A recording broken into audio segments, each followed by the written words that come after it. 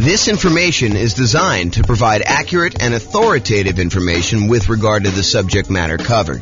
It is offered with the understanding that the presenters are not engaged in rendering legal, accounting, or other professional services. If legal advice or other expert advice is required, the services of a competent professional should be sought. Welcome to the Sandy Springs Real Estate Investing and Real Estate Financial Planning Podcast. Learn all about investing in real estate in Sandy Springs, Georgia, with a combination of real estate financial planning and modeling with numbers specific to Sandy Springs, plus syndicated, more generalized recordings of live and pre-recorded real estate investing classes, not all of them specific to Sandy Springs. Be sure to stay tuned after the podcast for a message from our sponsors. Well, good morning and welcome, everyone. I am your host, James Orr, and today we have a pretty exciting class. I think this is a very practical class. This is the class where you find out my best tips for getting mortgage quotes from lenders. When you're about to go get a mortgage on a property, I think it's prudent to call around and get quotes from a couple different lenders because they do vary. The cost to get the loan vary. The mortgage interest rates can vary a little bit, probably a little bit less than costs. Although, you know, they're related, right? Like you're paying a fee for one thing and you get a different rate based on that. So, you know, they can definitely vary in that way too. But today we're going to go over some tips for getting mortgage quotes from lenders. You know, I did a whole class before, like a 2-hour version of a class where we talked about evaluating and directly comparing 2 different lenders or 3 different lenders. And I walked you through, like, you know, how you use their kind of like their good faith estimates and their, you know, kind of like closing cost estimates and what their fee structures were and try to compare them. And I showed just how difficult that process really is. And that's not exactly this class. This is sort of like the light version of that class where we talk about all the different tips for, you know, getting quotes from lenders, how you do it, some of the things like that. And I think I do cover that in that class. It's been a long time since I even looked at the outline or listened to that class, but it was pretty good. Anyway, let's get started today. Tips for getting mortgage quotes from lenders. So finding a lender.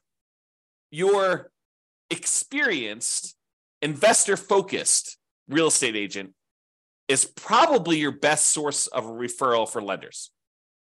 You know, someone who is in the business of working with a bunch of investors, they've got clients closing on loans regularly.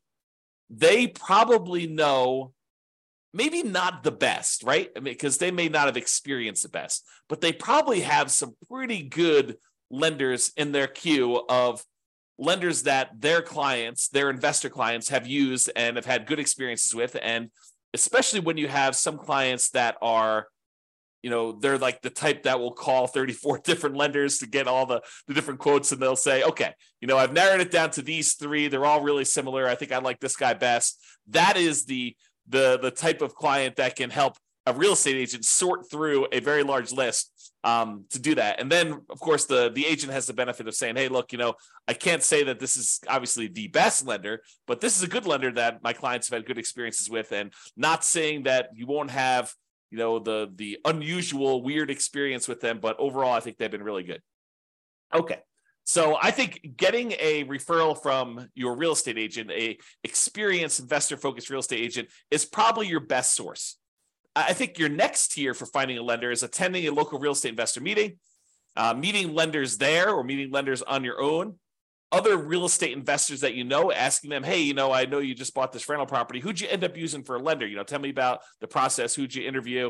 You know, what'd you find out when you interviewed them? You know, who had the best rates? Who was going to give you, you know, some extra help, or they were a good resource for different things.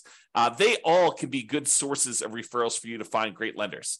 You can also call, you know, multiple banks and or mortgage brokers, you know, cold call them. A lot of them are advertising, but I think you will find that real estate agents and kind of other local investors are going to be your best source there. Now, realize, I want to point this out because I don't think a lot of folks realize this and understand how big of a deal it can possibly be. Not that this comes up that often. I want to do 2 simultaneous things for you. Number one is I want you to realize just how significant of a consequence this can be for you. But then I also don't want to scare you because it doesn't happen that frequently at all. But it's a good reason to understand why you may want to put a lot of weight into this lender and not maybe use one of these random people you've never talked to before to save $50 or $500 or even $5,000. Because it could be pretty rough for you if things don't go your way. And I'll explain this here in a second. So when you go and you buy a property, you as the buyer are under contract with the seller of the property as another party of the contract. What you will notice, though, is that the lender typically does not sign the contract. Why doesn't the lender sign the contract? Because the lender is not a party to your contract. They're not one of the people that has obligations in the contract itself, which is an interesting subtlety when you think about it, because we're relying on the lender to perform, but they have no contractual obligations in the contract itself. Now, if they really pooped the bed, could you probably go after them? And, especially if you actually had harm, could you go after the lender and say, you didn't perform to this? And depending on what the reason was for them not performing, could you maybe have some recourse? Sure, maybe you could do that. But I don't think it's as clear-cut as that most of the time. So the reason I'm making this as a point is, if the lender that you choose, and it's your choice, you choose the lender, right? You as the buyer choose the lender. If the lender that you choose does not perform, you, the buyer, are typically the one in default in the contract. You are the one that is in default in the contract. You can't say a reasonable excuse for why you didn't show up to closing with the money is not my lender didn't perform, because you had the choice of which lender to pick. You were supposed to do your due diligence. You were supposed to, check them out, make sure that they were the one that, could get you good rates and could actually perform on the contract that you're in. You can't use the lender as an excuse for you not showing up with money. And if you put up a large earnest money deposit on your contract, you could be at risk of losing the contract. And most of the time, and in a normal market, you're working with a seller, and the seller really wants to sell, and they really want to sell to you because they had the property on the market for 180 days before you came along, and you made an offer, and you guys came to an agreement, and you've already gotten through the inspection, and you've kind of negotiated all the stuff you needed to negotiate, and they feel like, hey, look, I just really want this thing to close. I don't want to go through all this again and have to start over. That would be another 180 days, and maybe I'm going to get less for my property, and maybe someone else coming in is going to want to inspect me harder, and all this other stuff could come up. I don't want to deal with that. I really want this buyer to close. If you and your lender screw up and the lender you pick doesn't show up with money for whatever reason, there could be lots of reasons for them to do that, but if they don't show up with money, your seller may decide, hey, look, how quickly could you get it done with another lender? And they say, okay, we'll extend for 7 days or 10 days or 14 days, however long it takes you to get your other lender, and have them do a rush to get everything they need to do in order to close. However, the seller is not required to do that. Seller is not required to do that. And imagine a different market where the seller had 20 offers, you outbid everyone else, and maybe the day after they accepted your contract, someone else calls them and says, hey, sorry, I just noticed the property. I really, really want it. What was the winning offer? Your agent or the seller tells the new buyer, the 21st buyer that came along, what the winning offer was. And that particular seller's like, oh, had I only known, you would have offered me $5,000 more than this other guy. Well, if this one falls out, then, you could definitely have it for $5,000 more. And the guy's like, that would be great because this is my perfect property. How willing do you think the seller is in that particular case for them to give you an extra 10 or 14 days if your lender doesn't perform? I think it's less likely. And then you're out your earnest money, because it's not like the earnest money, you get that back if you didn't perform, all the way up to closing. A lot of times your deadlines, all your deadlines for making sure your lender is in place and you've approved your financing, that's usually not the day of closing. That's usually a couple of days before. And it may vary a little bit market to market, depending on what is customary in your market. But in a lot of markets, it is like your deadlines, your last deadline to object on something are a few days before closing, because the seller is wanting to make decisions based on you moving forward. They need to know that, hey, look, you're good. I'm ready to go. I'm showing up at closing and everything's good to go there. So realizing that using a random lender gives you a random chance of closing. Now, maybe that they'll perform, but they may not perform. And remember, the lender is not typically a party to the contract. You as the buyer are, and you choose the lender. If the lender doesn't perform, you are in default as the buyer, not the lender. Okay. Now we have that entire separate class I mentioned on evaluating mortgages and comparing lenders. So I'm going to put a link up to that here in the show notes, or in the kind of like panel for coaching clients, stuff like that. All right. So let's talk about some tips for calling lenders. A few days ago, I covered the loan comparison worksheet. I showed a little picture of it on here, but this is a good little tool if you're going to call up your lender just to kind of, see what the different rates are. You can write them down just to kind of keep track, or you can write it down on a piece of paper. It doesn't really matter, but this is a good tool for you to be able to see what the rates are, what the costs were, what the PMI rate was if you're doing a less than 20% down loan, and then you can see what the payment would be for that, and you can kind of compare. So it's a good tool for doing that. So if you're going to call multiple lenders, and not every one of my clients would call multiple lenders, right? Sometimes it's a lender that they've used before, and they're like, look, they have all my stuff. I know they can get it done. A whole bunch of other clients of James's have used this, or, whatever. They know that they're going with the same one. They're not going to call 2 or 3 or 4 or 5 different lenders to do this. But I do think that there is a percentage of clients that do call 2 or 3 lenders just to kind of get a feel for what quotes are with the different lenders to try to find them. So if you're going to do that, you're going to call lenders and try to compare quotes, ask for the rates, and do that on the same day. You cannot do a valid comparison if you call one lender on Monday, one on Tuesday, and one on Wednesday. It's not the same. Rates change every day. So you can't compare Monday's rates to Tuesday's rates, or Tuesday's rates to Wednesday's rates. And I happen to see someone who is on the webinar right now who had a very interesting experience like this, where we were in the election period, and they were looking at a property, and they were pretty comfortable in the rates that they were getting. And then they called their lender on the next day, and there was a lot of chaos going on in the marketplace, a lot of uncertainty, and the rates had changed a lot. So imagine you had called one lender on one day and you called another lender on another day, and those rates were vastly different, not necessarily because the lender was more expensive. In fact, the one that had the higher rate may have been the cheaper lender, but because the rates themselves had changed. They can change a lot day to day. So you have to call them all on the same day of doing that. Okay. Now, when you call the lender, a lot of lenders, not all of them, but a lot of lenders are going to want to pull your credit score.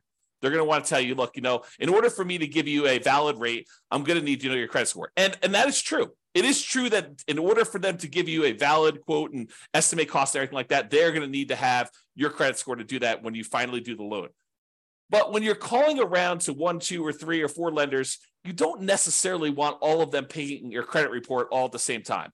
And so for that reason, what I would recommend you do is, tell them, look, either have the first one do it so you know your credit score, or use one of these services where you can estimate and hey, look, my credit score is 785. So why don't you just give me quotes for stuff above 760? Say it's 760 or better, or use 760. And I'm pretty sure that I'm going to be above 760. And so you can just kind of get a comparison of everybody at a rate. So either you tell them, kind of what you estimate your score to be, and say, look, if I decide to go with you, we'll verify my credit score then. Right now, I just really want to get a feel for how your rates and fees are. And then if I decide to go with you, then we'll do that. So I'm telling everybody my credit score is 760. Let's go ahead and get rates at those. Then they'll pull rates at 760, and they will figure out what the current rates are and current costs are for someone who has a 760 credit score.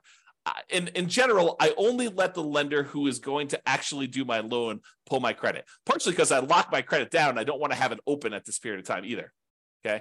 So only the one that you choose. If you don't know your credit score, have your first one pull your credit if you want to do it that way. And then maybe you have it pinged twice, which isn't going to be that big of a deal. The credit reporting companies, they understand when you're shopping for things, sometimes you'll have more than one soft pull on your credit for that. Okay. So tell the others that you're calling when you're doing the comparison what your score is. And if you decide to use them, you'll have it pulled then. Then ask questions that are important to you. And I'll give you some ideas of questions on the next couple slides of things that you may want to ask. Now, I want to warn you. You really don't want to go and interrogate your lender. You don't want to go and say, tie him to a chair, put the little bag over their head and waterboard them and say, answer these questions, answer all of them right now. And you don't want to do that. You really want to ask the most important questions that you have for your lender and to get the information you need to be able to make a good comparison. And I think what tends to happen is we tend to ask more questions to the lender that we are likely to choose. If you get quotes from the lender and the rates are like much higher than everyone else, you can ask like 1 or 2 or 3 qualifying questions, but you're really just sort of almost being polite at that point. Really what you want is the one that you are going to pick. That's the one you're sort of verifying all the different stuff with to kind of move forward. Also, rates aren't everything. Rates and fees aren't everything. I totally would be willing to pay a small premium for someone who is going to be much easier to work with, much better to communicate with, maybe add some value in other ways, like helping me improve my credit score, although my credit score is fine. But, if I had some credit blemishes and they were kind of skilled in that area, that is worth some fee. Is it worth, paying 0.5% more on a loan? Probably not. Is it worth $500? Probably. Is it worth $1,000? Probably. $2,000? Yeah, maybe. I think depending on what it is, sure. But I think you need to find like where your comfort level is and what you're willing to pay for. You're not just paying and trying to minimize everything. You're not trying to save and squeeze every little last penny out of the deal. I think that's a penny wise, pound foolish approach to doing this business. Okay. Will they go the extra mile to help you get approved? I've definitely had lenders who have gone to bat for clients in the past with underwriters kind of fighting for their case and their situation.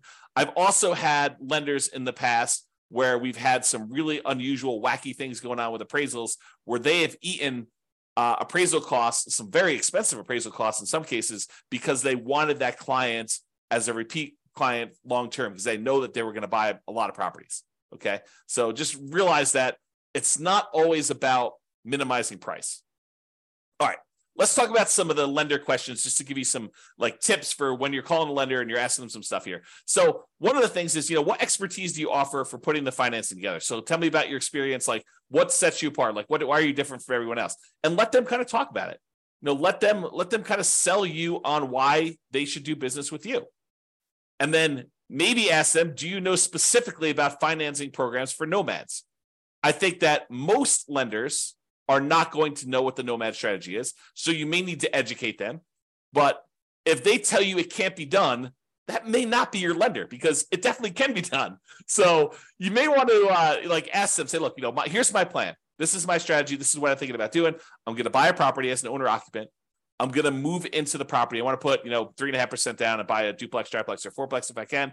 Or if I buy an owner occupant property, maybe I'll put, 5% down or 3% down for the conventional loan. Or if you're, a veteran, you do 0% down, or you're going to buy a rural property, do 0% down. Tell them what your plan is for doing the first property, and then say, look, I'm going to live there for a year. Is the requirement for people to do an owner-occupant property for them to live in there a year? If they don't know the answer to that, that could potentially be, a small, not a red flag, but like a dark yellow flag. I don't know how to describe that. A little mini warning, right? Like hey, they don't know what the owner-occupant requirement is for loans, so they may need to look that up. And if someone's never done it before, but they still have great rates, maybe you're willing to train them, work with them. Who knows? But you sort of ask them, so look, I'm going to do this. How long do I need to live in the property? You get to live in the property for a year. Okay, great. So after a year, can I take that property, convert it to a rental, buy the next property as an owner-occupant, put 5% down conventional on that one, use the rent that I'm getting on the property that I'm moving out to help me qualify for the loan, and buy the next property and repeat this process.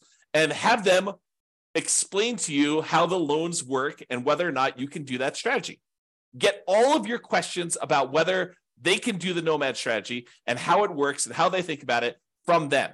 They are the ones that are going to be your partner. I'm using partner in quotes because they're going to be providing you 95% of the value of the property. They're going to loan you that money, usually for 30 years at a fixed rate interest rate. And usually the interest rate's pretty low in comparison to just things in general. So, they're going to be partnering with you to loan you, in some cases, millions of dollars. You're going to go do $500,000 properties. They're probably loaning you $5 million. So pretty serious. So just ask them about, financing programs for nomads, ask them to get some clarity on like how that works, what the kind of hangups would be, maybe even if you know that you're going to use them, don't do this with the people that you're not going to use. But if you're going to use them, they say, hey, let's walk through my situation and let's see what it would look like a year from now when I go and convert this property to a rental. Let's see if I'll be able to qualify. What's my debt to income ratio look like if I hypothetically bought this property and then a year from now I'm getting this amount of rent? Will I be able to qualify for the next one? What do I need to do? How do I need to change things? That's what I'm talking about adding more value than just price, right? Am I willing to pay $500 for someone who's going to help me plan out my whole strategy and make sure that I can do it and be on my side and help me optimize and say, look, we're going to need to improve your credit score over the next year. You can do this one fine, but we really want to improve that. Here are the things we need to do. And this is what we need to do for the next loan. And, if you can't get this much in rent for this property, we're going to run into some problems. So they'll help you with stuff like that. And then ask them, what are the current rates for owner occupant loans? If you're going to do a nomad or house hacking strategy or something like that. If you're not going to do owner occupant, house hacking, nomad type strategy as an investor, ask them for investor loan rates. What is the rate for 20% down? What's the par rate? No points. And what is it for, someone with a 720 credit score, 725 credit score, 760 credit score? Okay. What's the difference between 20% down and 25% down today? Get ideas from that. Okay. What are the current rates? And then how many loans can I get as an investor in my own name? And then if you are married and you're thinking about doing more than 10 or whatever the current loan limit is, ask them about loan planning for me and my spouse doing different ones. What if I do one and my spouse does one, then I do one and my spouse does one? And, do we have to have separate tax returns? And, it's not unreasonable if they don't know the answer to say, can you check with the underwriter that you guys use and get back to me? I don't think that's unreasonable at all. You're not doing that for a lender you're not going to use. You're not going to do this as your first pass, but when you start digging deep and you're talking to a lender, asking those questions, I think, become important. Okay. What type of documentation will I need to process the loan? Especially important if you're a self-employed person, because I think that varies a little bit more, but you want to find out from them what type of documentation will you need. Did you have any unusual situation happen to you? Did you just change jobs? Did you just get a promotion? Did you switch companies? Did you have a long period of unemployment? Stuff that could be a factor for you, ask about those things. Okay. I think yesterday or the day before we talked about the common things that lenders will ask for when you go to get a loan, but use that list and verify. What type of down payment will I need to buy a property? If you don't know the answer to these things, if you haven't watched all the financing classes, ask them questions about can I do a nothing down loan program? Do you have down payment assistance programs I could use for buying my first property or second property? Can I do a VA loan? I'm a veteran. Do I have, what do I need in order to do that? What do I need in order to do a rural property USDA loan? Or, what about this 3% down conventional or 5% down? But ask them, if you don't know the answers, ask them for the different loan types and get clarification on, what's the difference between these? What's the difference in rates? What's the difference in that? That's part of what that spreadsheet, the loan comparison spreadsheet, is for. It gives you spots to kind of fill in the blanks, but they may have additional loan products that I don't know about right now, or that have changed since I did this class, or, that they just have specific access to. It's unique to them. Okay. So what about fees and team? So about fees, how do I pay you for your service? And in most cases, they're going to tell you, look, you pay this sort of fee when I get the loan or whatever it is, or in some cases, they may charge you an upfront fee or whatever they're doing, but understanding how you pay them for their service and what the fees are, I think it's important. Is there a fee on loans that are closed? I think that's a common way that they get paid. And what is the fee? Is there a fee? It's not written down here, but is there a fee if I don't close? What if I get to the point, we go through, we get an appraisal done, and maybe this particular lender does not have you provide a credit card to pay for the appraisal up front. Maybe they actually pay for the appraisal and they just charge it as a line item on closing. Some lenders do it that way. Most lenders, especially most independent mortgage brokers, will ask you to put your credit card in and pay the appraiser directly. Although maybe that varies a little bit market to market. That's something I don't know. But I think that some mortgage brokers, especially around here, will have you pay for the appraisal with a credit card outside that. A lot of the credit unions, for some reason, they don't charge you for the appraisal up front. They'll just charge you at closing. And one of the weird things about some of the credit unions around here is if for some reason you end up not closing on that loan, a lot of times they'll eat the appraisal. They won't charge you for it.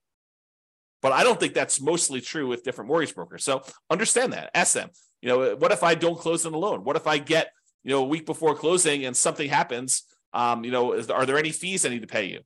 Understanding that if that's really important to you. It rarely comes up, but it could come up.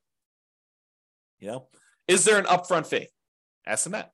Is there a minimum fee percentage and or dollar amount? If so, what is it? Some of them will tell you, look, if you're doing these really small loans, it's going to be more expensive than doing like a $500,000 loan because I'm getting paid a percentage of the loan amount. So if you're coming in there and you're buying a $500,000 property and you're putting, 80% down, you only want to get a $100,000 loan, that may be more expensive. What happens if I end up not doing a loan with you? Talked about that. Team, do you have any assistants or staff that work with you that I will be interacting with? You would be surprised. Maybe you wouldn't be surprised, but I think you would be surprised how many kind of setups are such that the loan broker that you talk to, their sole role is salesman. They are out there shaking hands, kissing babies, meeting people, attending meetings. They're the ones that are going out there and generating the business. But once you decide to do the loan with their team, you never hear from them again because they're not the ones doing the loan. They're out there still going to meetings, meeting people, drumming up business, and they have a team of assistants that handle the loans. In some ways, it's sort of like, it's not exactly, but it's very similar to how I worked as a real estate broker. There's a team, it was me and my wife, Tammy, and for the most part, if you wanted to go see a house, most of the time you would see me. I was out there teaching classes. I was there having lunches with investors. I was doing all that different stuff. But then when you actually wanted to write a contract, we'd be out looking at property. You're like, okay, I want to write a contract on this. I would literally get on the phone while we were there and say, Tam, we need to write up this contract. This is the terms. This is what they want to do. And Tammy would take it from there. And she pretty much handled contract to close, that entire stuff. Now, I would get on the phone, answer questions. I would, do some negotiations and stuff like that. But for the most part, Tammy was shepherding your deal in from when you wrote the offer all the way through to closing, and honestly, even after closing. But if you have questions about stuff, usually I was the point of contact to do that. But I don't think that's an unusual setup. Having someone who's really good at, they call this the rainmaker role, right? Like the guy who's out there, gal who's out there generating the business. And then there's the people that they have the detail-oriented, attention to detail, filling out the contracts, following the paperwork, the kind of sitting in the office. And honestly, it's probably a better setup. At least I'll tell you, my experience is it's a better setup. Because if you are constantly distracted, you're like, hey, look, I'm filling out paperwork and doing your contract. And then, oh man, it's 11 o'clock. I need to go show another property to so-and-so. You get like out of your groove and then you got to come back to it later. And you're like, where was I? Oh yeah. Oh, I was doing this. And then things can happen. Right? Like you get distracted, you like go to a meeting. I'm sure this is true of like other people in other jobs where you're doing like your core competency type work. And then you have a meeting in the afternoon and then your whole day is blown because you like can't really go deep into the work you need to do because you have a meeting in an hour and then the meeting lasts, an hour and a half. And then at the end of that, you're like, oh man, I had all this meeting stuff. I don't really have enough time to go deep into the work. And so you're distracted and you're hard to do the stuff that you really need to do. But because you can't switch back and forth easily, I guess is the way to describe it. So you want to know, who am I going to be dealing with?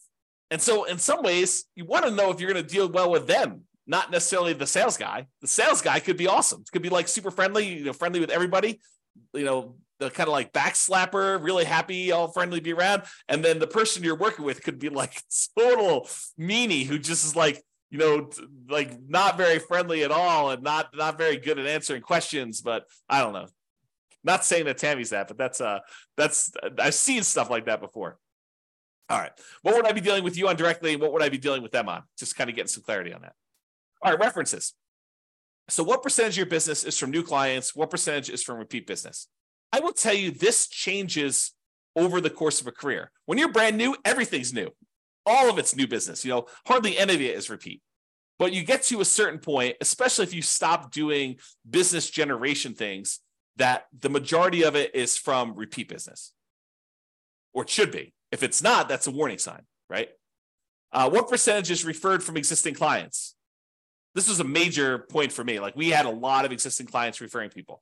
And if they're not getting referrals, that's probably a sign that the quality of their business may not be what they think it is, right? Because you should get referrals in this type of business. Now, if that's like, if someone tells you, I don't get very many referrals or something like that, it could mean that they're new, which is definitely a possibility. And in a business like this, sometimes people cluster together. Sometimes their clientele is relatively young, new people, and there's not a lot of them necessarily buying houses, as an example. Or maybe it's really, really old people and they're not buying houses. Or, so it's like, you got to understand a little bit more. You can't just use this as a number and make a decision based on this, but it's something to think about. Here's another question. Do you have a few, that means 3 in my mind, existing clients that you worked with in the last 6 months? That does not mean friends from high school. You want recent people, ideally ones that are sort of arm's length transactions, although in this business, it's a lot of people that you know, so it's hard to get truly objective sort of separation that I can call as references. You probably want to get investors, nomad references when possible. Someone who is doing something similar to you. It'd be helpful to understand that. Which goes back to like how we told you about how to find them to begin with. If you find an investor who recommends them, well, then you already have talked to them. You got to get that reference already. And I've realized that this is what you tell the guy you're interviewing or the girl you're interviewing. Hey, I realize people don't always agree. If I happen to stumble upon your most troublesome client, what would be their biggest complaint about your service? And then here's a warning. If they say they've never had a problem, they've probably not had enough clients because problems naturally come up in business. I know that I've definitely had clients that were like, oh, that was a little rocky. And it's natural. I mean, things come up that were unexpected. And I don't always cater to what everyone thinks things should be like, right? Some people tell me, look, you should do this. I'm like, that's just not my business. That's not how I do it. I'd have to think of an example, but that's just not how I would normally work things. Have you worked with any real estate investors, nomads that have invested like I'm doing? And can I tell them about your service? So in conclusion, get a referral to find a great lender to reduce the risk of being surprised. That's really what we're talking about. We want to reduce the chance. It's not saying that you will never be surprised, even with a known entity, right? I have a saying, and I'm not sure if it's 100% true, but I think every service provider goes lame at some point. At some point in time, something happens where the wheels fall off because they're distracted, they're trying to grow, they're trying to expand in a different way, they've got staff turnover, they've got personal problems, but there's all sorts of reasons why at some point in time, every person, every service provider, every person this is probably true of every employee, right? Like at some point, something goes wrong and something happens. It is the extreme rare case where someone will have a perfect record and nothing will ever have gone wrong. So what we're trying to do is reduce the risk, not eliminate it. Interview your lender, get quotes all on the same day with the same credit score. And then have a conversation, not an interrogation. Don't waterboard them based on the interview questions and some of the ideas we've given you based on that. Okay? That's all I got. Any final questions? I don't see any. Thank you all for coming. I do appreciate it. Good to see everyone live. Most of the time, we just get people listening to the recording, so it's great to see people live. Thanks, everybody, much, and I will talk to you all soon. Have a great weekend. Bye-bye for now. With home prices up, mortgage interest rates up, and rents up, but not quite enough to counteract the higher prices and interest rates, cash flow on rental properties in Sandy Springs is harder than ever. Book a call with the Real Estate Financial Planner to apply our proprietary 88 strategies to improve cash flow on your rentals. See the show notes for a link to schedule your call and improve your cash flow today. If you're a real estate agent, lender, or professional in Sandy Springs that wants to help our real estate investor listeners, consider reaching out to learn about collaboration opportunities with this podcast. We'd love to add more value to our listeners by having you assist our investors buy, sell, and finance their real estate investments. See the show notes to schedule a call to discuss collaboration opportunities.